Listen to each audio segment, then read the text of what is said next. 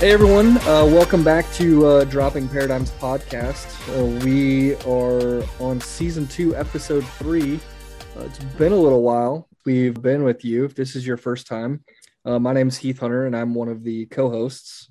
I am Tori Donato. I am the other co-host, and we're happy to have you here. It has been a while. Yeah, we're talking months now. Yeah.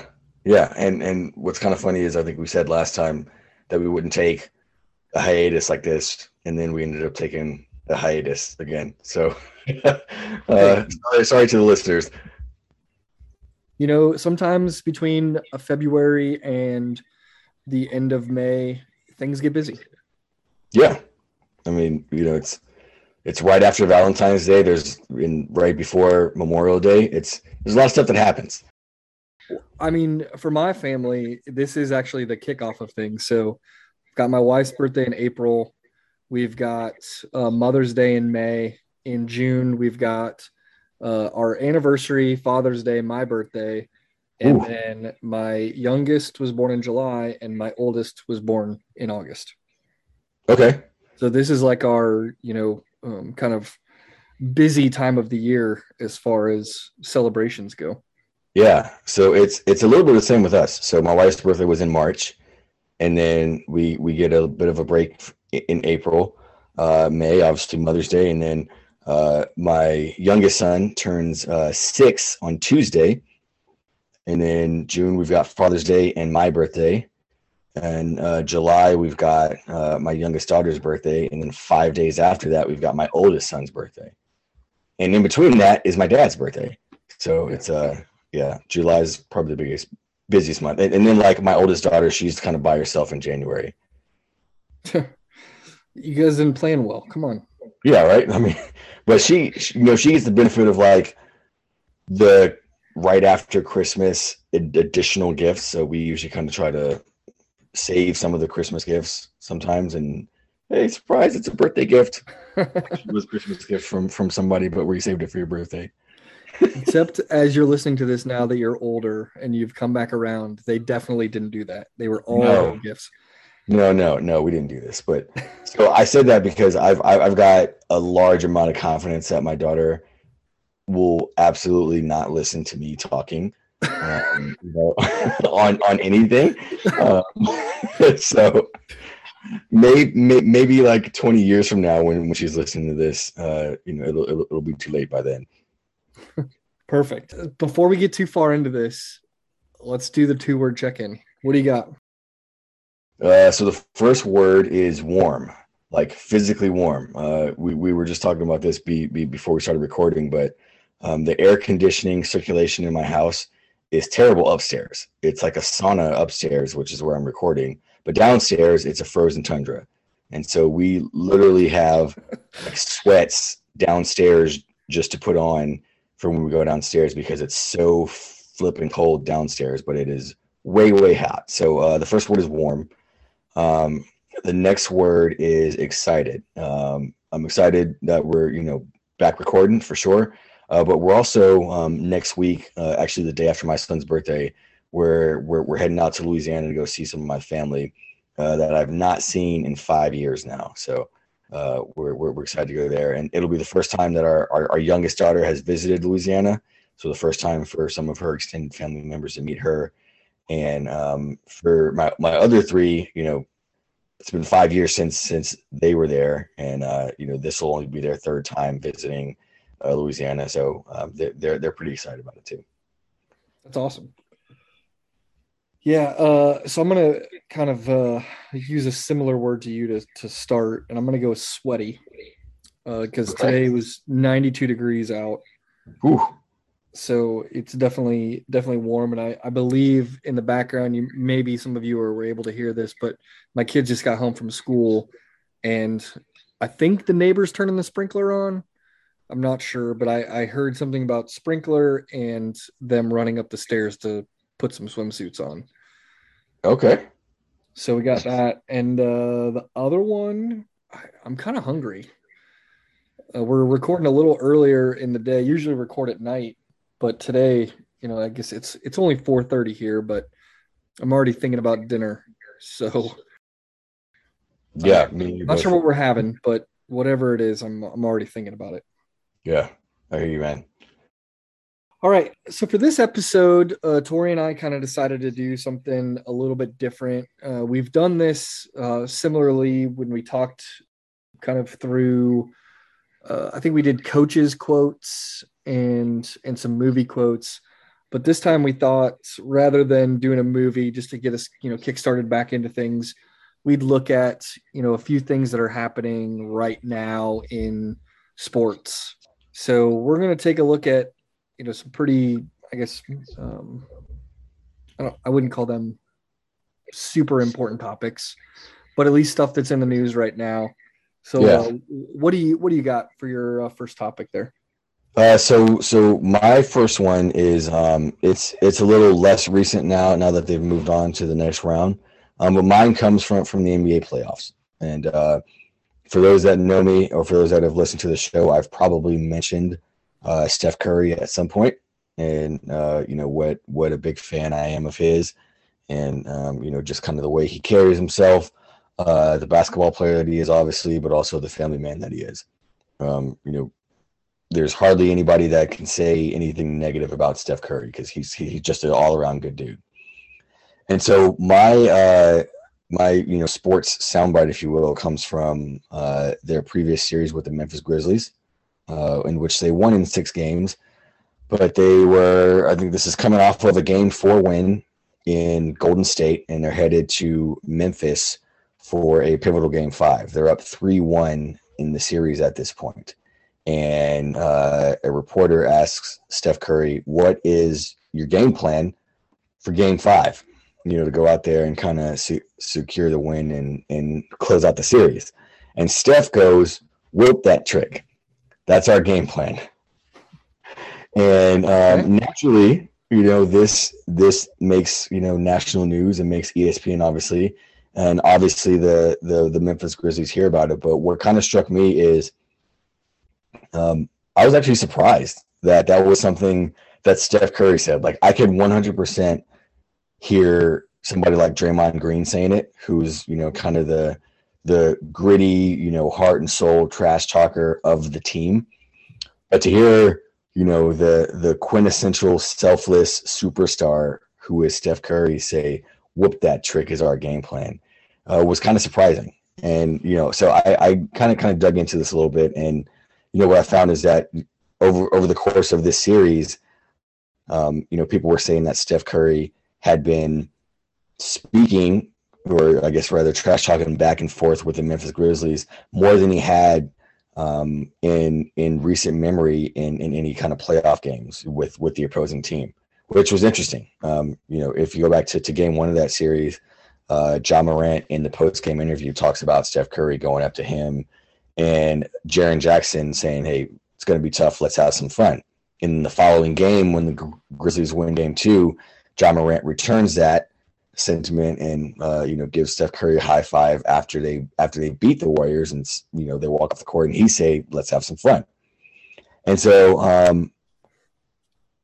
when you look at it that way, maybe it's not as shocking, but I for one was still very surprised that Steph Curry, who's usually pretty measured in what he says to the media and how he talks about what their team strategy is going to be and what his opponents are going to try to do. He's usually pretty measured, but he just like out of left field whooped that trick, which is actually a song written by a artist from Memphis and gets played during the games at Memphis. And so Steph says this, and they come out for Game 5, and this is also made national news. I mean, they got their tails handed to them. At one point, they were down by 55 points in Game 5. 55 points. It's probably the largest playoff lead ever in history. I don't know that to be true, but I feel pretty confident in saying that it's probably the largest playoff lead in NBA history. Down by 55 points. I literally thought they were going to lose the game by 60 at some point. And what was really funny is during the game, the the PA announcer and everything at Memphis's arena, they ended up playing that song "Whoop That Trick," and there's a pretty funny clip of Steph Curry and Draymond Green hearing "Whoop That Trick" during a timeout, and Steph Curry just, this kind of smirk comes across his face, and Draymond Green is like waving his towel, singing with the crowd, who are waving their towels in this kind of like, anthem for the team. But it was crazy, and so to me, like that makes me think of how confident is overconfident. It's one thing to be confident in your abilities, regardless of if that's, sports or public speaking or basket weaving or, rollerblading or whatever it is. But when does that confidence start to tread on overconfidence? And when does your confidence and what you say start to fuel somebody else's fire? And I mean, I guarantee you that when the Memphis Grizzlies, who were without John Morant, by the way, for games 5 and 6, which was huge. For any of you that are not NBA fans, like John Morant is by far their best player. By far their best player. Lots of people would even argue that the Memphis Grizzlies probably would have won that series had he still been in the lineup, which is a valid argument. But no doubt that when they heard Steph Curry, of all people, say "Whoop that trick" is our game plan, they were like, oh, really? And then to come out and lay the proverbial goose egg, as they say in sports, is just beyond me. Like, if you're going to be confident, even if you're going to be overconfident, you had better, perform the very next time, you have an outing after, coming out of your mouth with something like that. And so, that's, I guess my question to you then, Keith, is, where do you think the line is between being confident and being overconfident? And I'm not sure. Maybe I'm not the best person to ask that to, because I've been told that at times I am actually too cocky. Oh, okay. Mostly, I think probably during high school, playing sports in my small town. But to me, I think you start to see it when you're, I draw that line of, being confident versus cocky, overconfident is when you're either unable to back it up and or it becomes the one thing that consumes you. So it becomes the thing that you are no longer known for, being good at something. You are just known as the person that thinks they're good at something. Yeah. Whether you're good or not, right? And I think that's where, you see it. It's the argument about LeBron James. And you find it, there are not very many people that would argue that LeBron James is not one of the, we'll say 10 best NBA players of all time. We won't even get into the GOAT argument because we know it's Jordan. Yep. Well, we had that argument already, but we both agreed. But at times, when he made the statement, "I'm taking my talents to South Beach," that's one of those times where people thought he went from confident to cocky. And he, he won a title down there, but it didn't mean as much because that's what he became known as, the guy that took his talents to South Beach. Yeah. Left, Cleveland versus, one of the potential 10 greatest players of all time. So for me, I think it's that line gets crossed when people start talking about you as being cocky versus being good. Okay. That makes sense. I think I agree with that. And, something that I was also thinking about too is how many times have I seen somebody and been like, that person is way more confident than they should be? Or how many times has somebody maybe thought that about me?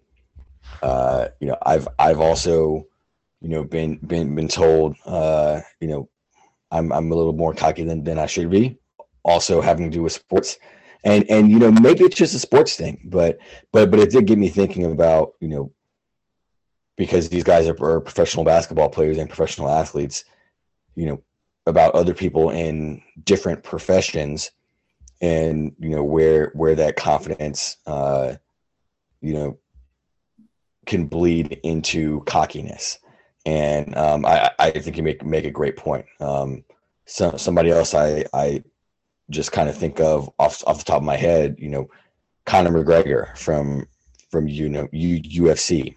Yep. Great fighter, and I mean proven. You know, he's been a championship title belt holder and all that sort of stuff. But he's also been beaten pretty handily after, you know, coming out of his mouth and saying that he was going to, you know, beat his opponents pretty handily. So it's this interesting, you know, you make that interesting point about being able to back it up.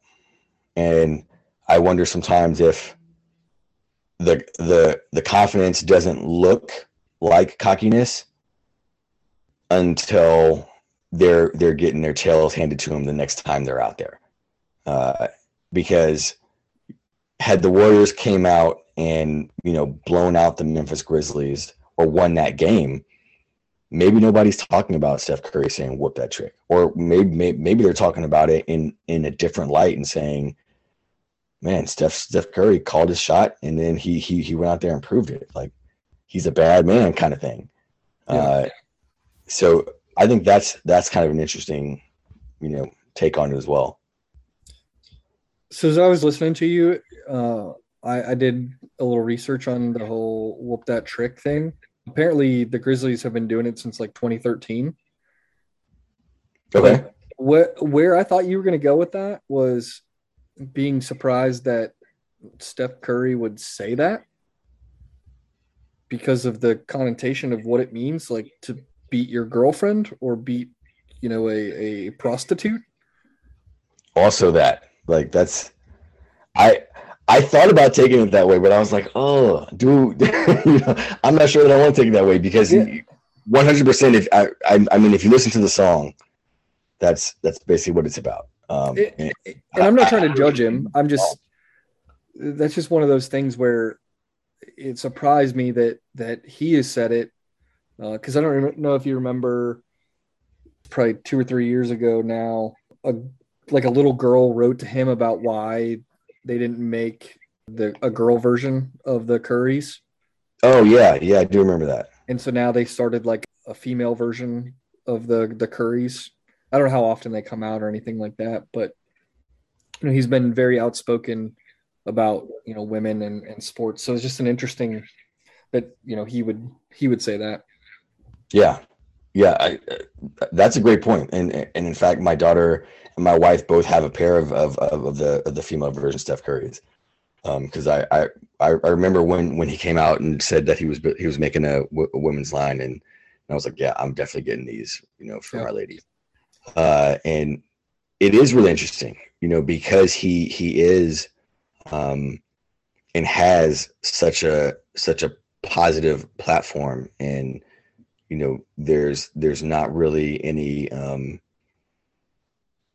chinks in his armor, if you will. You know, but this one was just maybe, I say, arguably, you know, maybe his worst soundbite ever. You know, Yeah. just, you know, when you think about it in that light as well, you know, for the connotation that means, and you know, for the song that it references, particularly because, you know, Steph Curry's pretty outspoken about, you know, his faith and his you know, Christianity and all that sort of stuff. It was very interesting. Yeah, and I'm sure, you know, to him that's not what he meant by it, but and as we know, words tend to lose meaning, especially in songs. Yeah, You know, it's so it is what it is. But I also think too, I was just kind of, you know, applying this and thinking about it, you know, professional standpoint of, you know, in the workplace and how our confidence keeps us from asking for help sometimes.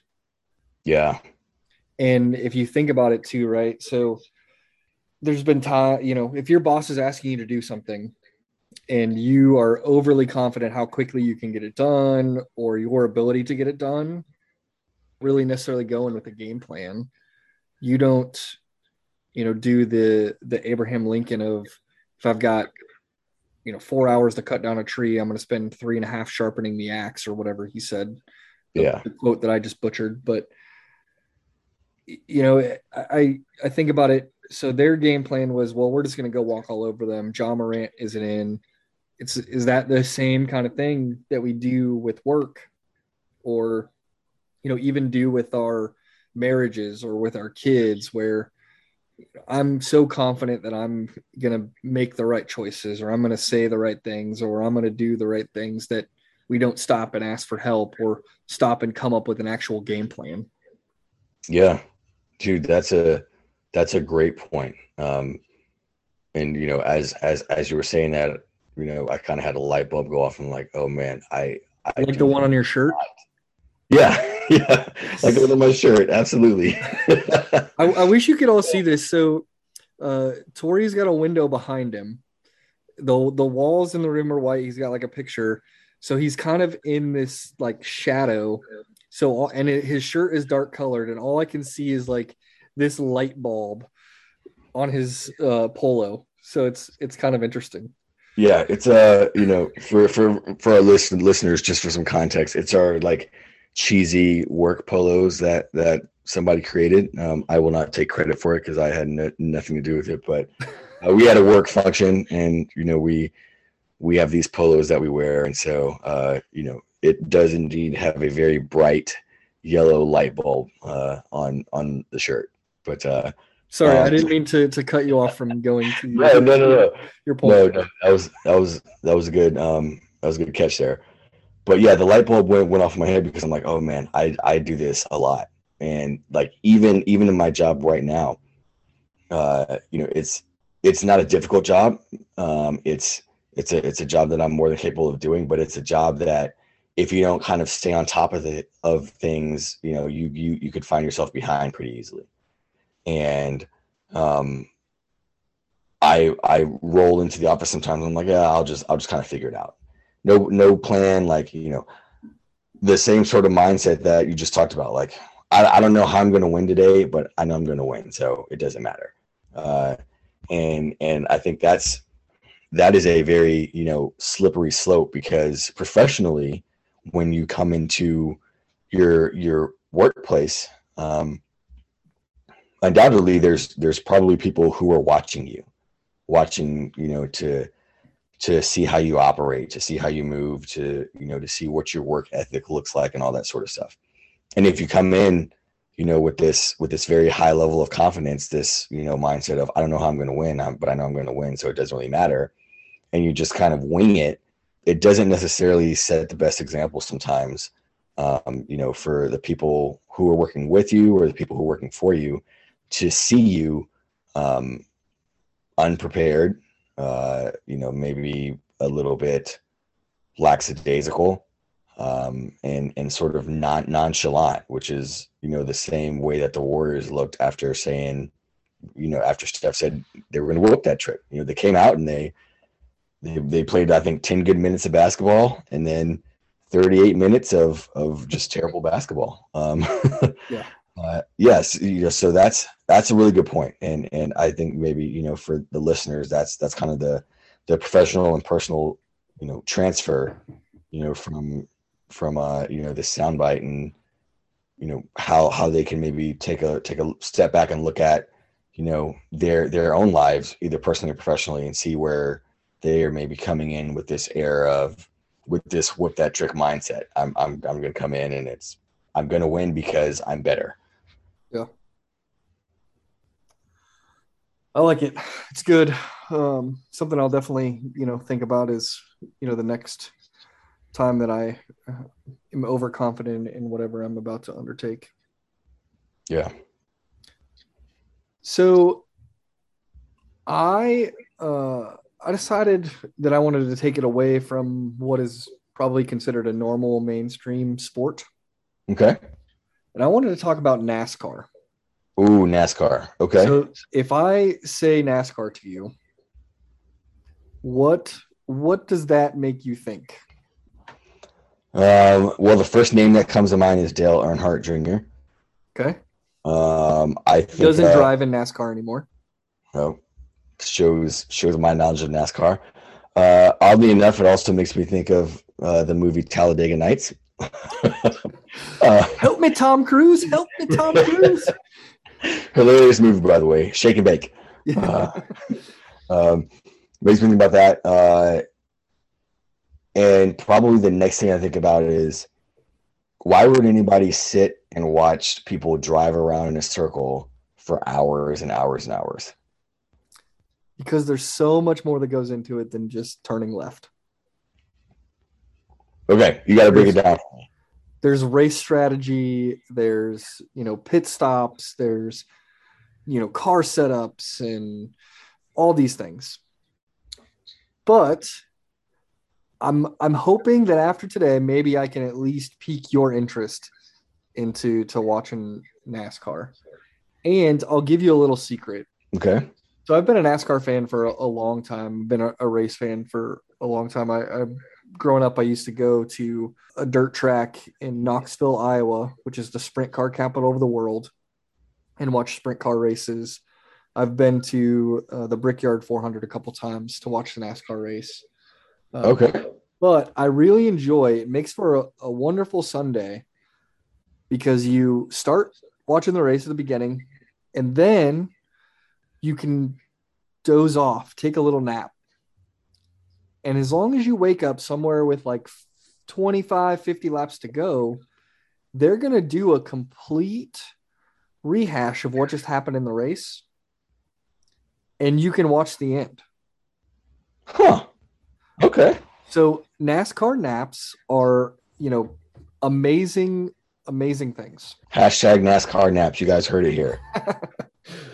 Yeah. But anyway, why I think this might pique your interest is, when your favorite NBA player, former NBA player, now is a team owner in NASCAR.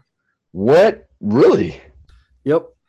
So Michael Jordan is a co-owner of a team with Denny Hamlin called 23XI Racing.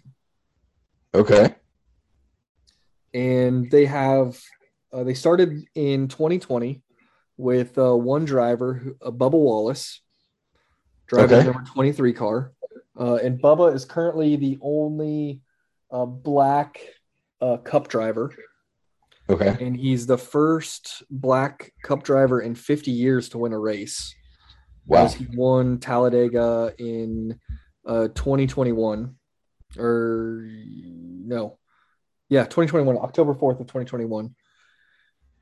And but even before that, there's been, Bubba was very involved in the social justice movements and, all that. And NASCAR kind of rallied around him because he was such an outspoken personality in all of that.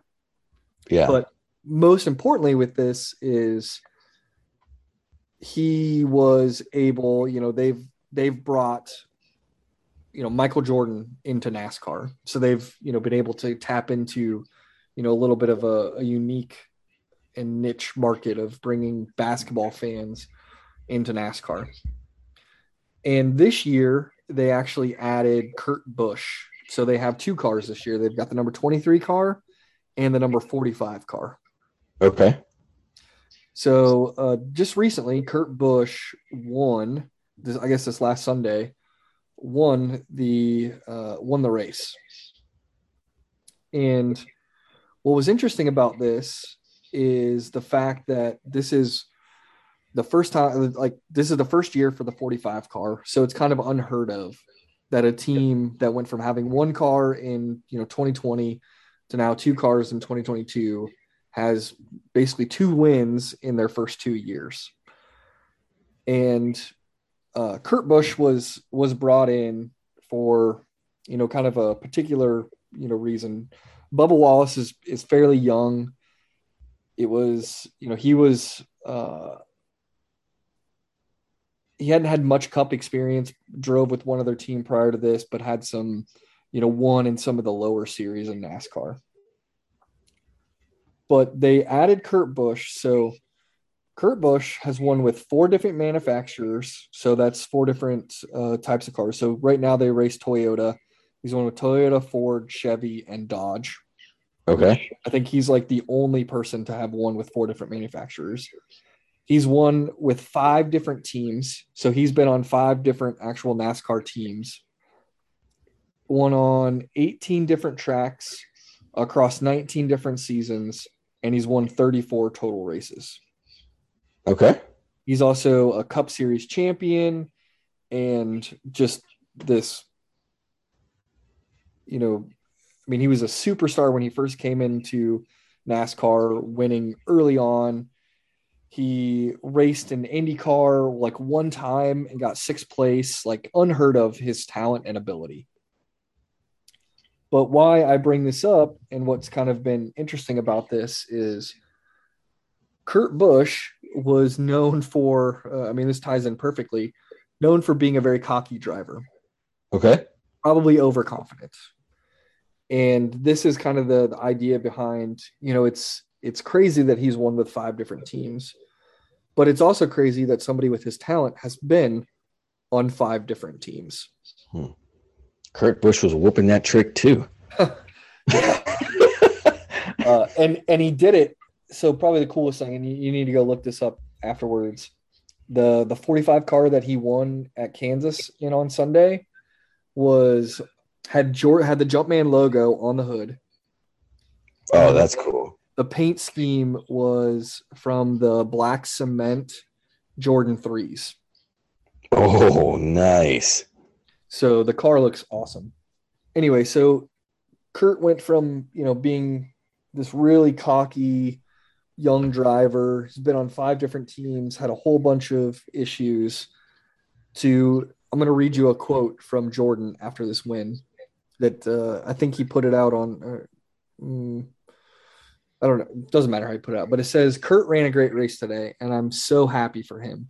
The 45 crew and our entire 2311 racing team. This win showed why Kurt is a champion and why we brought him on board. That's awesome, right? Yeah. Michael Jordan saying that about you, why he's a champion and why we brought him on board. Your boy Dale Earnhardt Jr. said this about Kurt Busch. Takes bad teams and makes them better. He takes teams that didn't even exist last year and makes them better. It's a rare quality even some of NASCAR's greats didn't possess. Okay. So we've got all this, praise being heaped upon him. And what was, extremely interesting about this was what Kurt Busch said after he won the race. And I'm going to try and play this clip here, but I want you to listen for what was kind of said about him. Because I've told you now, right, he was known as a cocky driver. He's been on 5 different teams. He's got people like Michael Jordan, people like Dale Earnhardt Jr., who you as a non-NASCAR fan knew the name of, right? Yeah.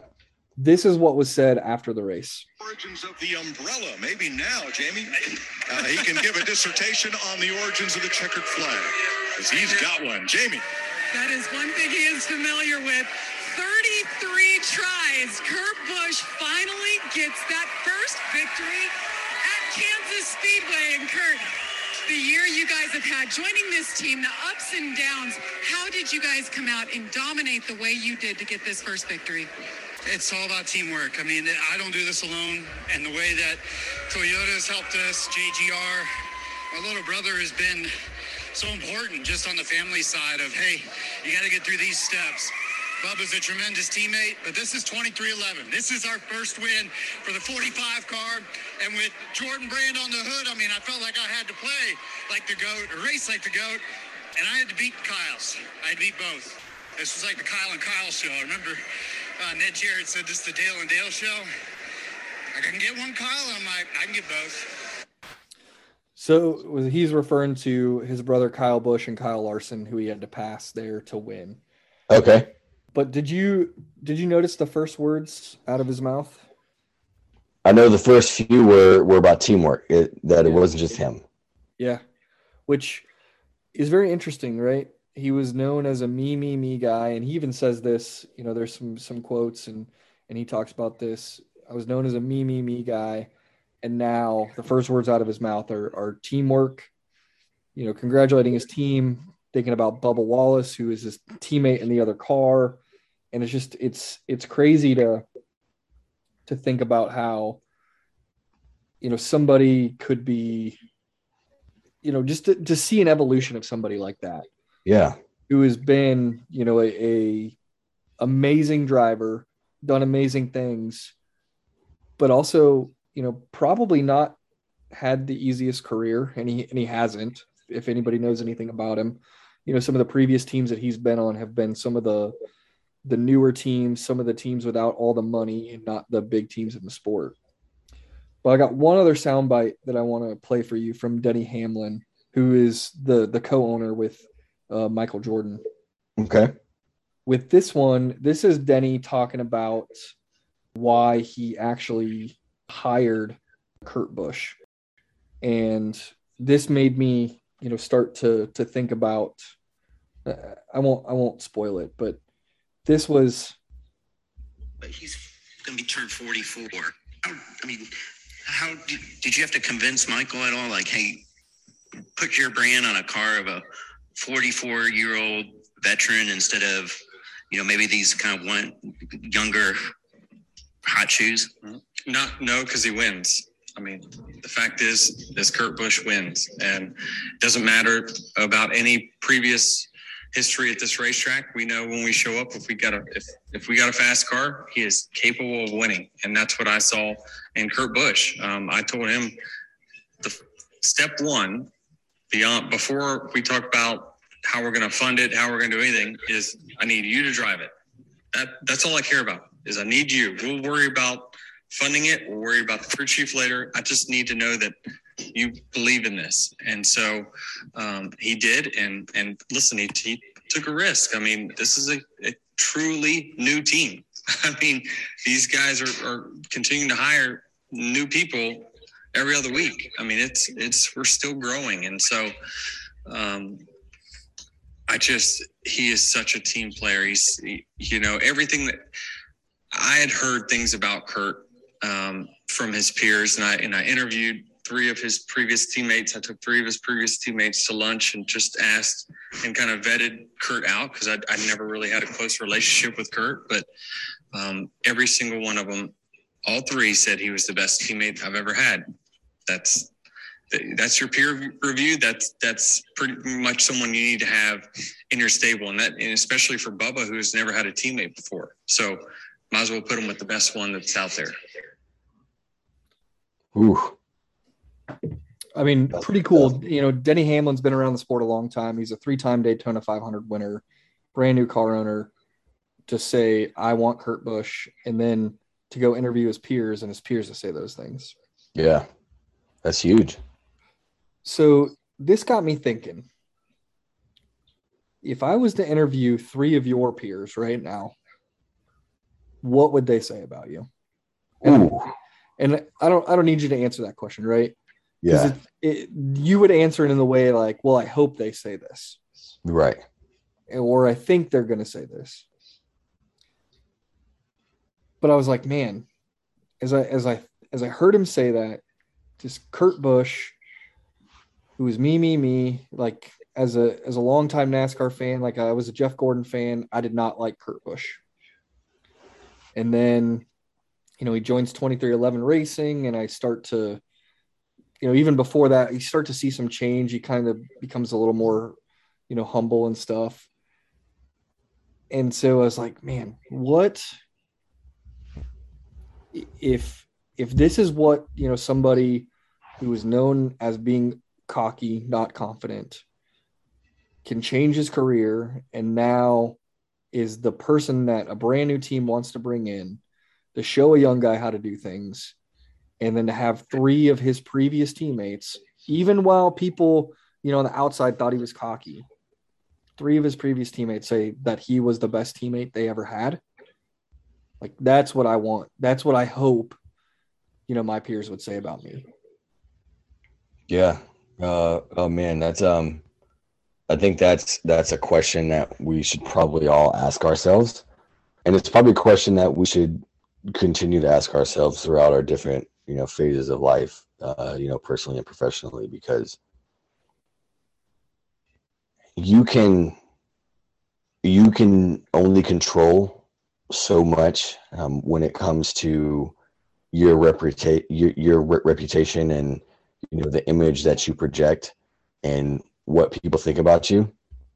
But I think an even larger part of that is completely out of your control, and it's what other people, and it's completely in the control of other people and what they think and say about you. Yeah. I would still argue that the most powerful method of marketing your news is still word of mouth. Because, and the reason I say that is because people only tell like other people about something that they like, or somebody that they know, or some product that they use, when two things are present. When that person has a relationship with the other person, and that other person trusts the other person. And so, like, for example, like if I'm I had a buddy who sold they're like those knives, like you ever have people come to your house, like Cutco, yes, Cutco.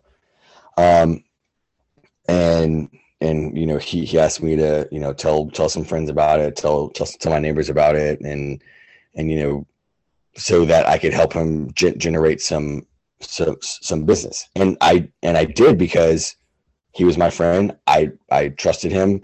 I trusted the person that he was and his character, and I also had some trust and credibility with my neighbors and those people. And so because they knew me, they knew that I wasn't going to bring them something that was going to be a waste of their time, or that I personally didn't think was valuable. And I think for Kurt Busch, for our listeners,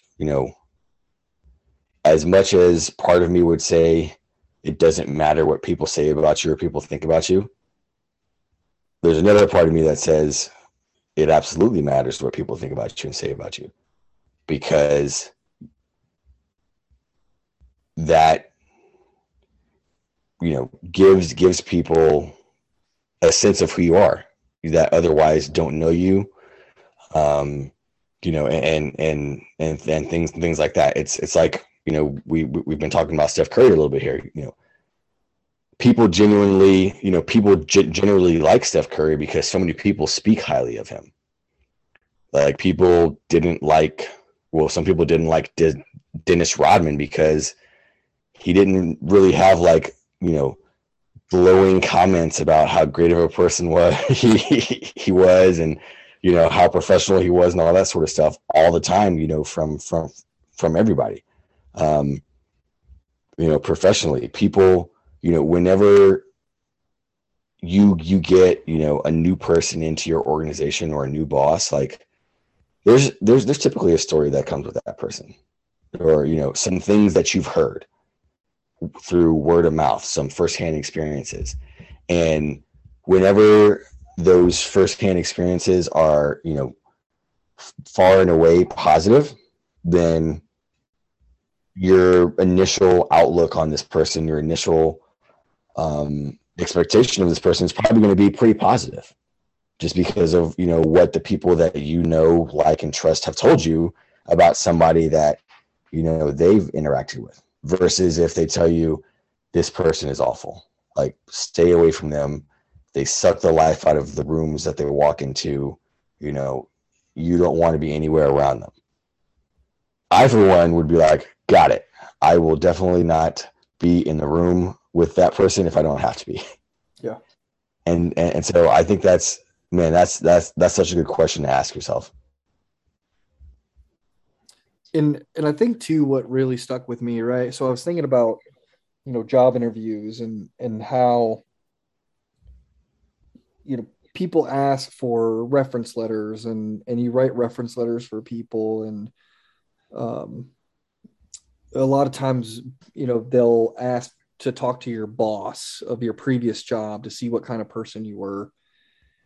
And at times, like, I wonder if those are the best representations, because I know a lot of people that, their previous boss would tell you that they're great. They're the best worker. They got all the hard tasks and they did all these things. But if you ask the person sitting next to them that worked with them, they would tell you that they are, absolute disaster of a person, and the person that will ruin a culture. Yeah. And so, like, I just got to thinking, I was like, man,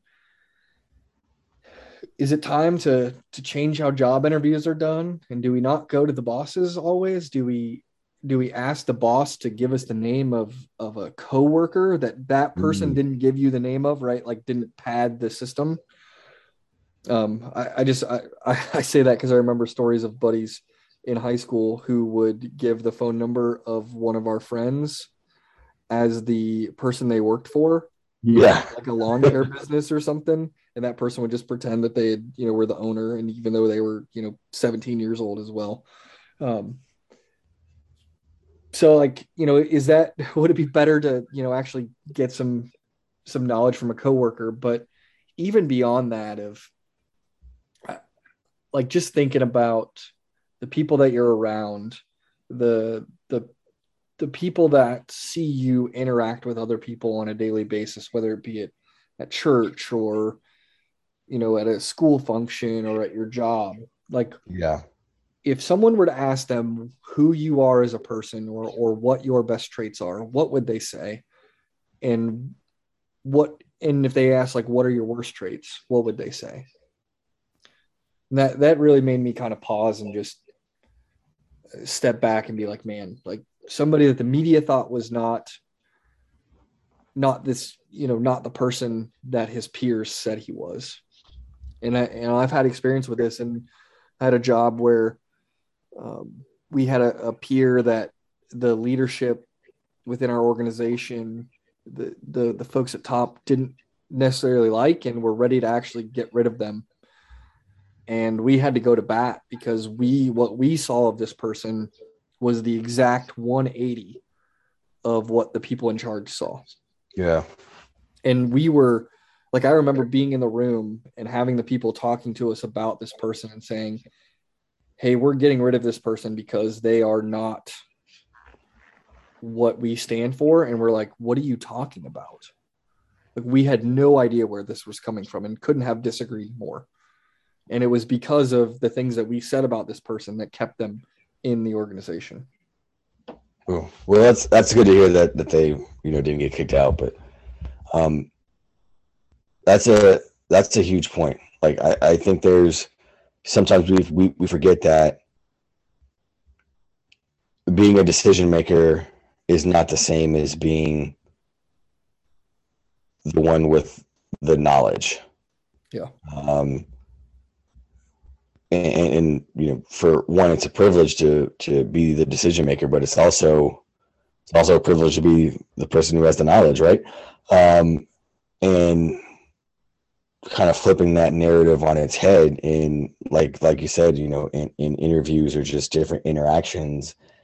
And when you are in a position to make a decision, thinking about the knowledge that you have and the knowledge that you need, because the knowledge that you have is probably on paper in some sort of fashion, their work performance, or records of an individual's training, or time stamps of the amount of hours that they spent on the job, or whatever the case is. That's the knowledge that you probably have available to you.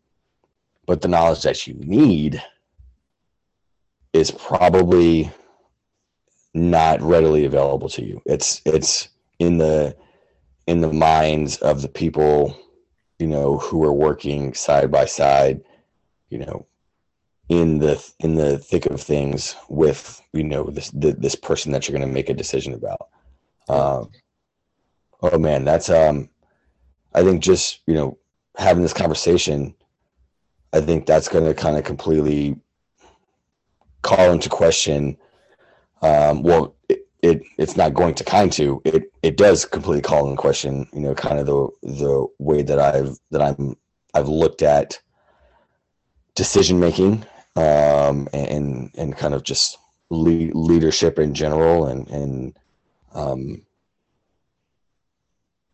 what my vantage point is at any given time, and is, I think, really going to shape, into the future, for whenever I do get an opportunity to be a decision maker.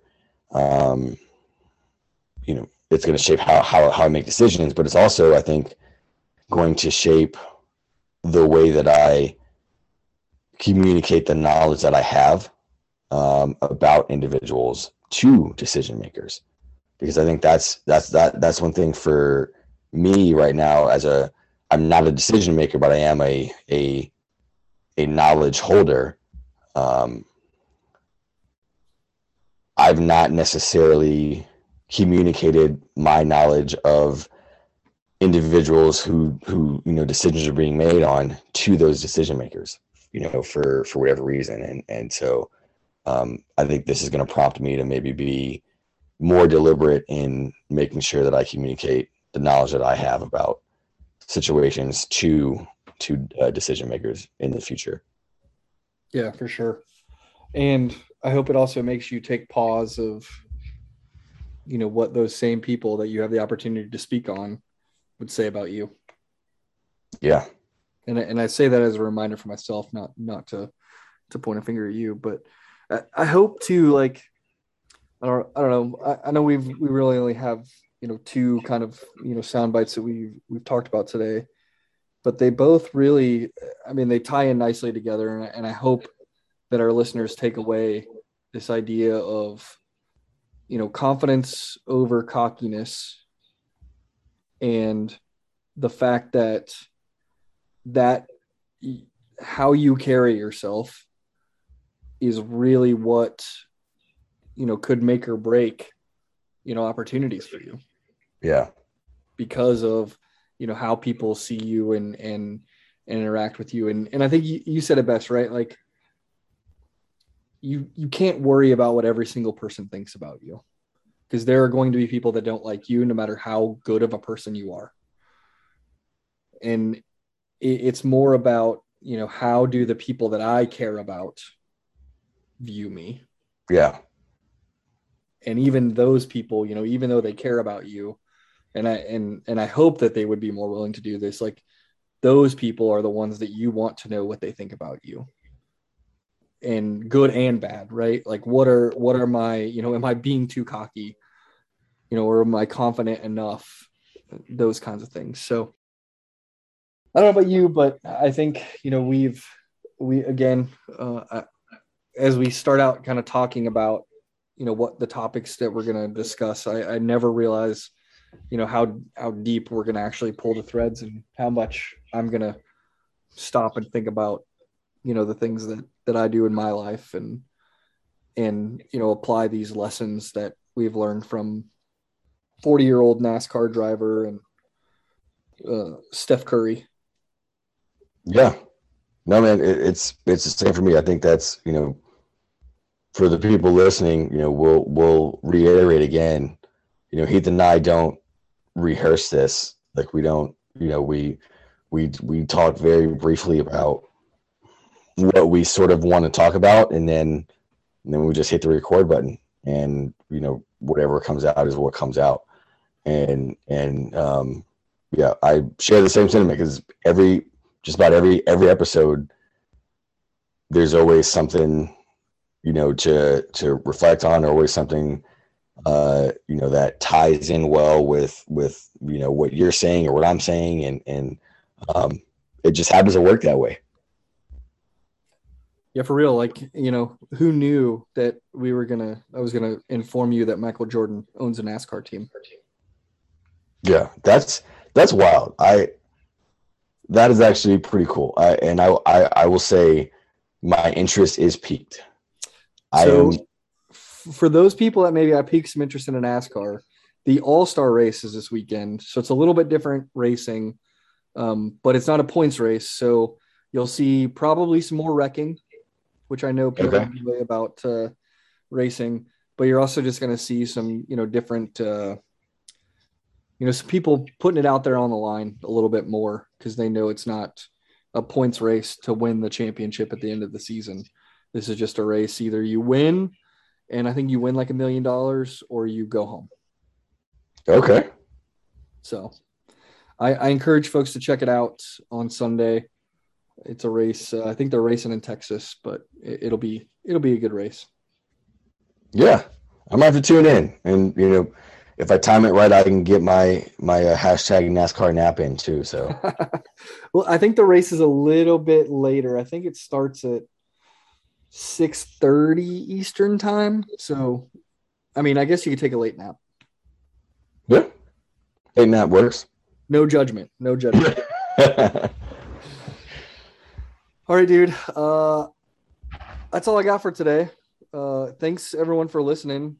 Please remember to go rate, subscribe, and review. I know it's been a while since we, pushed one of these out, but let us know if you like the format too, if you enjoyed us, just talking about things that have happened recently in sports. I'm sure we'll give you a movie. I know Top Gun's coming out real soon. Oh yeah. We're going to have to do that. So, Tom Cruise back as the, infamous Maverick. Yeah. Will he be inverted again is the question. and who will communicate this time? Yeah. Keeping up relations. Yeah. All right. Again, thanks for listening. See y'all. See you guys.